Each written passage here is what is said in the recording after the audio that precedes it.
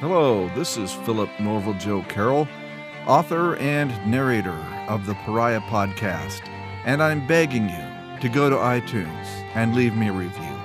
Right now, I know that my daughter and one other person listens to this podcast, so please, if you have a heart, go by iTunes and give me a review. Thank you. This is episode 6 of the Pariah podcast, A View from the West. Property values in Port Bannard follow the lay of the land and climb up the capital city slopes to the gates of the royal palace. Constructed of golden granite imported from kingdoms to the south, the palace stands broad and monolithic to face the setting sun as it sinks into the ocean. Smaller palaces and manors crouch in its morning shadow, also gazing onto the ocean, the source of much of the kingdom's wealth. Traveling north, descending the increasingly narrow streets, the city deteriorates eventually into slums. Built upon stilts and pilings above the perpetually wet salt marshes, hovels seem to rot and crumble even before they are completed, and are thus in a continuous state of patching and repair. However, it is the lowland marshes which inspire Westener magic and give the coastal witches their true power. So it made sense that fungous Tulcher navigated the treacherous boardways from shanty to shack over oily pools of stagnant brine, hopping lightly onto and off from floating mounds of peat. In the perpetual mists of the lowlands, he traversed the catwalks, head high and unafraid, wearing his royal sash over his tunic. The diagonal slash of yellow proclaimed to would-be robbers and murderers that here was a man who would be missed if he didn't return at the end of the day. He climbed rickety steps and pounded on a rotting plank door, nearly tearing it from its hinges. A wooden latch scraped aside, and the door creaked open. Midday seemed dark outside on the boardwalks, the sunlight barely fighting its way through the persistent gaseous mist. Inside the miserable shack, shuttered glassless windows teased at shedding light. Fungous stepped into the hovel, peering through the darkness for a place to sit. Thinking the outline of a chair may be only his imagination, he felt it first, and shook it to assure himself of its stability. He sat and looked up at the seer, a hunched outline framed in the doorway. "I'm here," Fungous said. "My Lord Tulcher, I've been expecting you." A voice, deep for a woman, spoke from near his feet. "I expected you would say something like that, Judith. What do the oracles prophesy besides my arrival?" "They say you have killed the wrong boy." Fungous spun out of the chair, lifted it by its feeble back and slammed it against the floor, sending shards of broken wood into dark corners. The woman had moved. "Did your parents die of old age?" he screamed at the seer. "Are their prophecies incomplete, overly vague, or too complex for your simple mind to convey them?" "The oracles have spoken as clearly as one can expect," she rasped from where she cowered in a corner. "Your oracles are dogs." Fungous spat into his hands and rubbed them together and thrust his palms at the seer. She scrambled further into the corner. Wood creaked as she leaned against the wall. "I won't stand for your insults." "Sit, stand, or lie on the floor like your oracle dogs. I don't care what you do, as long as you bring me an accurate reading from them. I will not be blindly guessing and running the risk of another mistake." "The mistake was not the oracles, but the hearer of the prophecy. If your hastiness to act causes you to misread the portents." Fungous kicked at the shadow cowering in the corner. He was sure the seer's voice had just come from it. Kicking nothing but air unbalanced him, and he stumbled into the wall. Rotting boards popped and groaned beneath his weight, threatening to give way and let him break through to fall into the marsh. His heart pounded from the unusual exertion and the thought of plunging into the fetid murk. He turned back to the woman. "I came to you all these years ago because you were supposed to be the strongest, clearest of the seers. You can't imagine the expense, what it will cost my credibility when I must admit that your oracles sent me to the wrong boy." "It was not the oracles," he cut her off, though impressed that she sounded as angry as he felt. No one will care whose was the mistake. They will only see me, and I must bear that expense. I should kill you and find a new seer." "You will not succeed," she said quietly. She could have been speaking to herself. "I could kill you right now, with my bare hands, and you would die right now. How can you say I cannot?" "Again, you misread what ought to be clear," she said impatiently. When she spoke again, her words echoed from her mouth, as if 3 individuals shared her body. "The oracle spoke, and now the seer tells." Judith shook a small clay jar, pebbles rattling inside it. She tipped the contents onto the floor and scurried back until the wall stopped her. A pale aquamarine pillar of smoke grew up from the stones and glowed between Fungus and the seer. Within it, 2 vague images solidified from the smoke and clung to one another. The only features in the cloudy gray forms were their black, empty eye sockets and their broad, lipless mouths. Soundlessly, their lips moved as if speaking. The seer's face appeared as vague as the twin shades in the light generated by the smoke. Judith, her eyes closed, her mouth moved along with the oracle's, though all 3 voices sounded from her lips. A 3, a 3, a 3. A last arises from the greatest, a star of glowing eyes alone, above the above. The second goes alone, along and gone, to not return on orange and black and teeth and claws. The seer sees and sees black and death and sees no more, the world unchanged, though unchanged complete. Ocean's sister child is dry, the waves recede and fish, foul, rot, the marshes fail and magic passes. The seer sees and sees a child, the child of seer's sight. An ocean child, orphaned of his parents, as strong as waves, and waves as strong as mountain peaks, consume the fangs and claws and orange and black, to fly the skies, and fight the foul stench who rules and rule the lands. Judith fell silent. The aquamarine smoke dissipated. The oracles clung to one another, formed into a single shape, and screamed soundlessly as they faded away. Fungus tightened his tunic belt and searched for the chair which was no more, his legs shaking and threatening to buckle beneath him. The seer had shown him the oracles. He knew of no others who were not seers, who had been privileged to such an honor, such a horror. The words of the oracles repeated themselves inside his head, over and over, faster and faster, eventually overlapping themselves, becoming an incoherent babble. "What?" he gasped, surprised at his weakness, seeking again the shattered chair, considering sitting on the threadbare carpet. "What did they say? What do they mean?" "Mine is not to." His anger returned in an instant, though his strength fled further, and he leaned on his knees as he shouted, "I know that, but you have to have some idea. What is it? There's another child, a brother or sister of the boy we killed? What is the rest? The ocean's sister child. Would it be Westerland? Are we to face a drought, an invasion?" "I don't know." This time he knew where she was and found her, throwing his substantial weight at her. A single step away, and he slapped her across her temple. He grasped her hair with both of his hands and lifted her to her feet, though she kept her knees bent. She was light, like her body was made of straw. He brought her face right to his. "What do you know?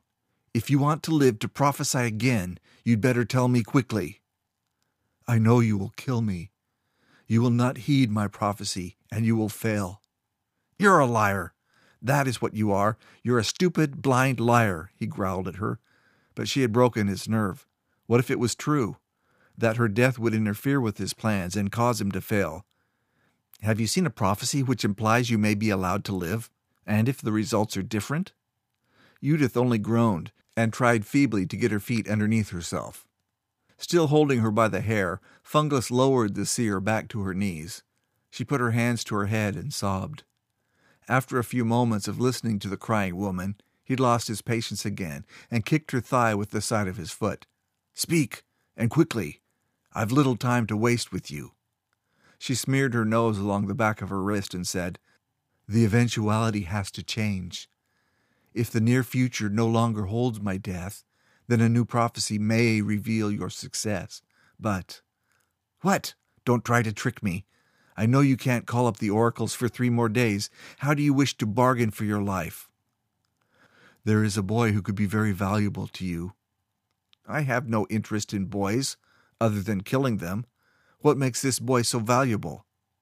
He is the ocean child, of whom the oracles prophesied. I know where he is and can take you to him, though it will be my knowledge of him which will cause you to kill me. So giving you the boy will bring about your failure. An orphan? What good would he be to me? He is still of a tender age, and can be trained in what he should accept and believe about his life's work. And though he believes he is an orphan, I know who his parents are and where you may find them. Fungulus had been in the woman's hut for too long, and the magic had taken its toll, had begun to siphon off a portion of his soul. Wiping sweat from his forehead, he asked, "And who are his parents, that I should care? He cannot be the child of our king and queen. Is he some merchant's bastard that I may use to claim a fortune or special favors?" "No, he is the son of seers. Both father and mother are among the most powerful.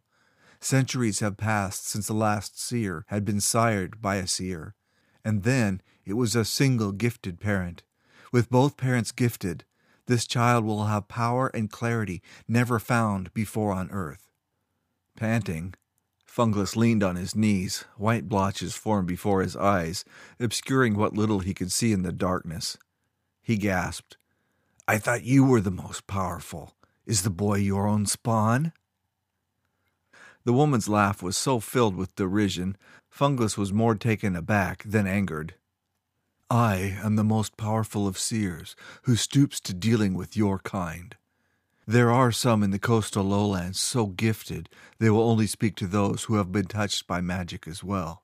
2 of these bore a child in secret, and spoke of him to no one. Yet my oracles have made him known to me." Fungulus turned toward the door. "I will return in 3 days. Be prepared to tell me the future, if I allow you to live."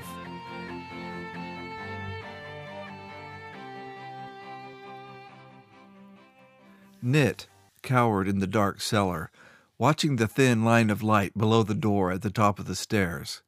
He couldn't tell how long he had sat in the darkness, awaiting the caretaker's return, though it began after breakfast and before lunch. Now his stomach rumbled as if he had never eaten. A shadow crossed the crack of light. "Timble?" Knit called and climbed the first few stairs. "Timble, can I come out now?" The shadow crossed the door again, and footsteps thumped across the floor above him. A door creaked open, the door to his own small sleeping room. "Knit?" a voice called from above. "Yes, my lord," he shouted. "I'm down below, in the cellar." Knit waited for a response, expecting the sound of something smashing against the floor, or footsteps stomping angrily to the door. There was neither sound nor movement. He held his breath and counted, slowly. He was past 20 when the footsteps began again, and walked slowly to the door at the top of the stairs. Still perched on the second step up, he waited until the door swung open, and listened for his master. "Where's Timble?" Fungulus asked. "He's not here," Knit said. "I know," Fungulus screamed out and cut off as sharply as an axeman's chop. He took several long breaths and repeated as calmly as a caged mountain lion, "I know he's not here. Where has he gone?" "I'm sorry, Lord Telcher. He said he must go out for a few hours to work some errands." Fungulus turned his back on the boy and walked away, grumbling about paying or not paying, and something about errands, before his voice was lost among the furniture of the sitting room.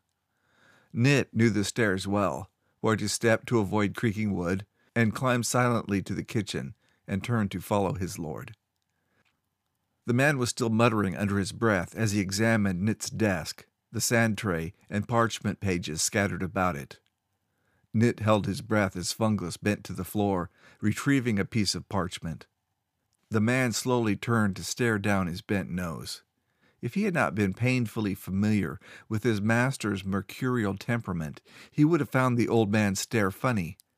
Mostly balding, with hair growing only just above his ears and around the back, he had a long wisp of feathery hair which grew from the top of his head and refused to lie back down toward his shoulders. Instead, the stray piece was forever hanging in his eyes or wafting up into the air. His lean face with sagging jowls matched the rest of his bent frame, which must have once supported a body larger and firmer than it did at this time. He had an overall triangular appearance, balding head, narrow shoulders, a sagging roll of flesh overhanging his belt, and his long tunic flaring out over wide hips and a big backside. "I placed my parchments in a near pile before I was sent downstairs. I don't know." Funglas sighed, showing unusual control, and dropped the parchment piece carefully into the middle of the sand tray. He turned his back on the boy and walked toward the front door. "Evaluate the runes, and tell me if any are missing." Knit hurried to his desk, shuffling through a stack of parchment pieces, each the size of his hand. He organized them rapidly into proper order and said, "Yes, 2 are missing." He laughed. When Funglas whipped around and cut into him with an angry glare, Knit said, "Timble took the 2 simplest of the runes, Cat Sleeping and Quiet Pond." "Draw them for me," Funglas demanded. Knit sprinkled water from a clay cup onto the sand and smoothed it with the side of a long stick. He drew a horizontal line from one edge of the wooden frame to the other, halfway down the tray. Above the line he drew Cat Sleeping, holding the pointed stick perfectly perpendicular to the sand, and below the line he drew Quiet Pond. As he lifted the stick from the sand, Funglas pushed him aside and bent over the tray. Knit thought his master barely breathed as he examined the runes. Without comment, he turned away toward the kitchen. With his back towards Knit, the old man rifled through his shoulder satchel. "My Lord Telcher, may I go out today? It's been nearly 10 days since I last left the house." "No," he dismissed Knit's request absently, still searching his bag. Timble opened the door, took one step into the house, looked about at Knit by the writing desk, and then at his master, and stepped back out. "Wait," Funglas said without looking up from his work. "Come in, sit." The caretaker stepped toward Funglas, who held up a hand, motioning him to stop. "No, sit over there, next to the boy." Timble hesitated. "Now, Timble." Timble hurried to the chair and sat next to Knit. "Draw the axe falls."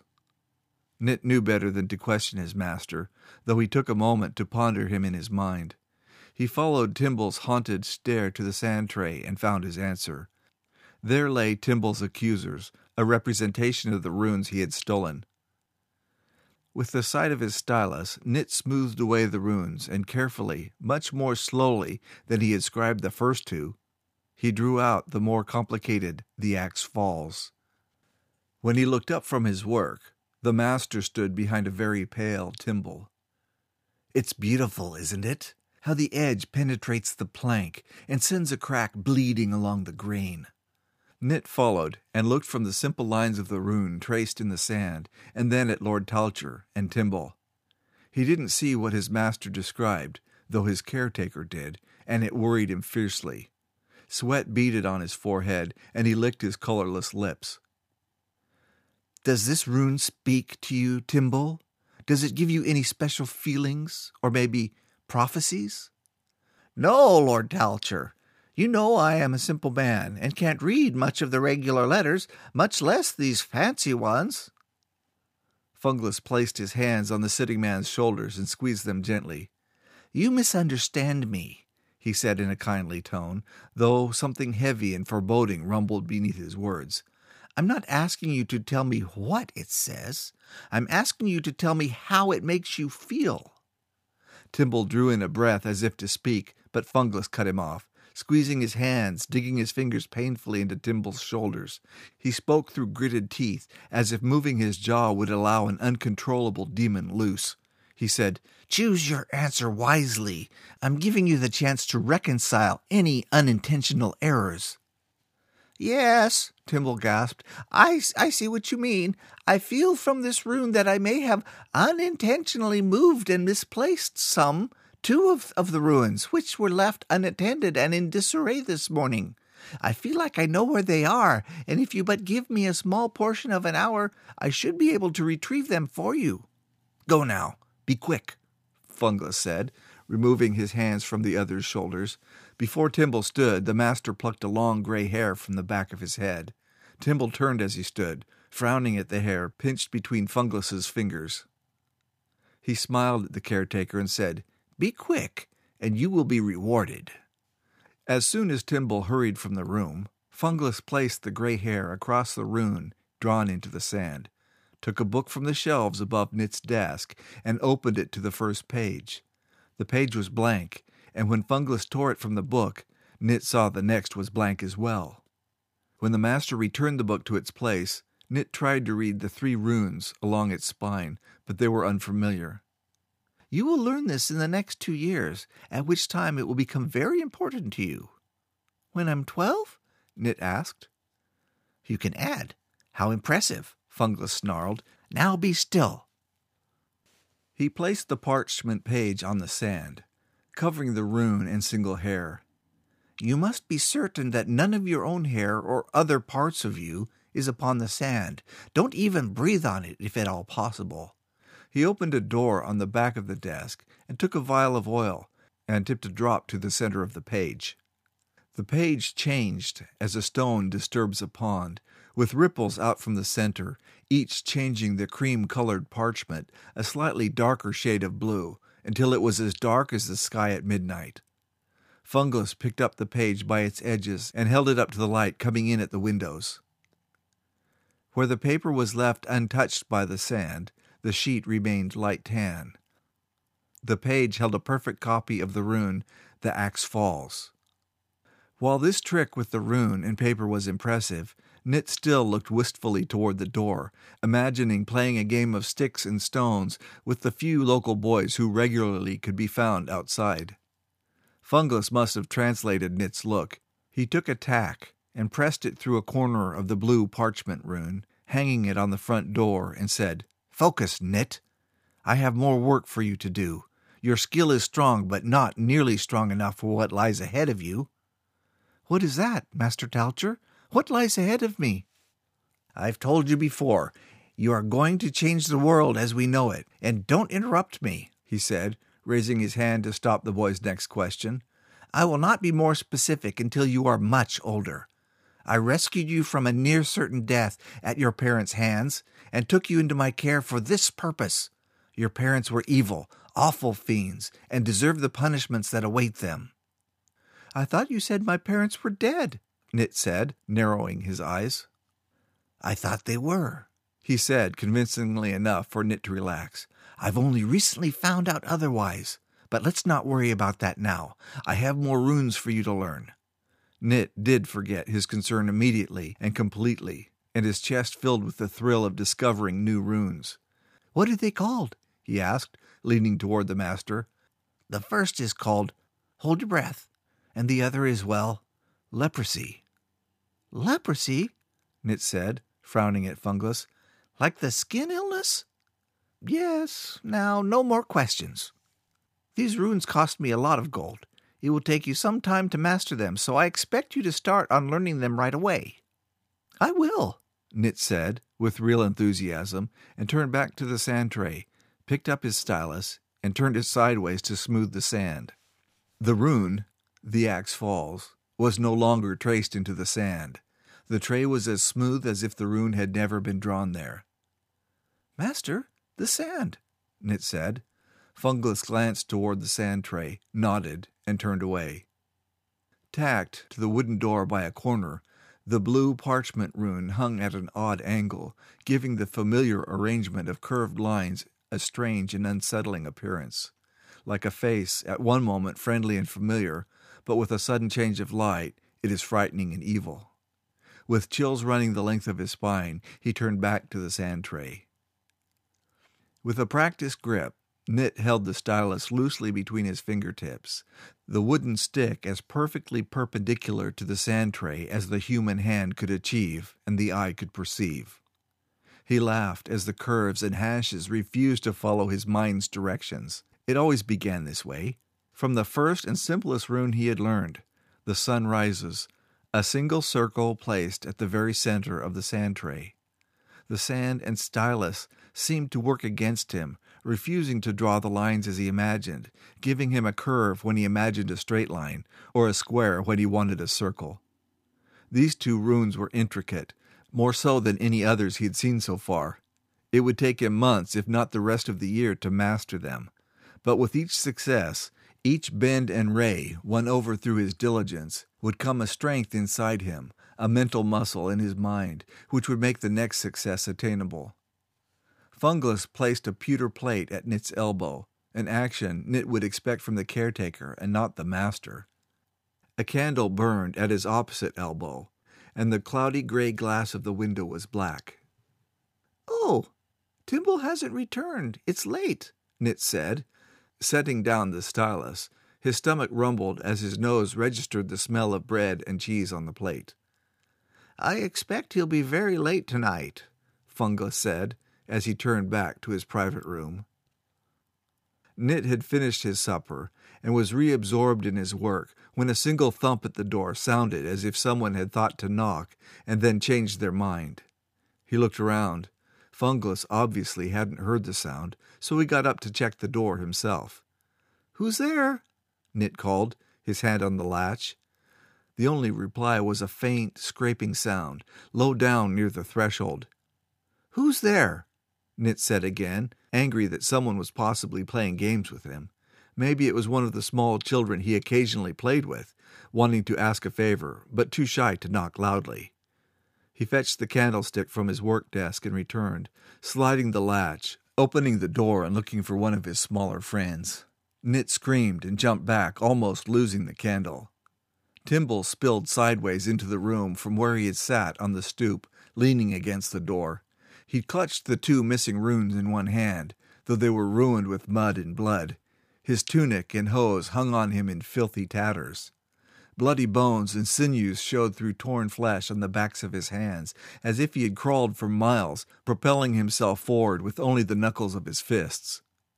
Dead, bloodshot eyes bulged red against the pale, gray-blue skin of his face. A deep cleft at the base of his neck exposed shattered bones and severed vessels, though no blood pooled on the doorstep. Could he have bled out during his trek, which had shredded both clothing and skin? It didn't seem possible, and yet here he lay, as dead as any rotting corpse dragged from the lower city by wild dogs. The blue rune parchment lay on the floor next to Knit's former caretaker, apparently having come loose from its tack when the door had opened. In the light of the candle, it seemed almost as pale as Timble, and Knit reached for it, offended that it lay on the ground, violated by dirt and blood. Before his fingers touched it, the rune parchment crumbled into ash. Knit gasped. Behind him, Fungus murmured, "Don't let it worry you, Knit. The rune's purpose is completed, and it's proper that it should return to its original elements. Fetch me the runes from his hand, and then roll him down to the street."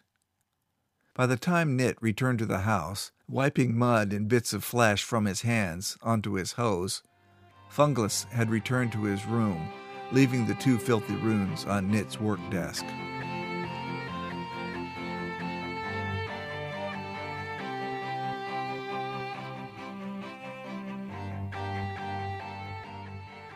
Thank you for listening to the Pariah podcast. I hope you enjoyed it. If you'd like more, stop by my Patreon page at patreon.com/NorvalJoe and see how you can help me produce these episodes and earn some bonuses for yourself at the same time.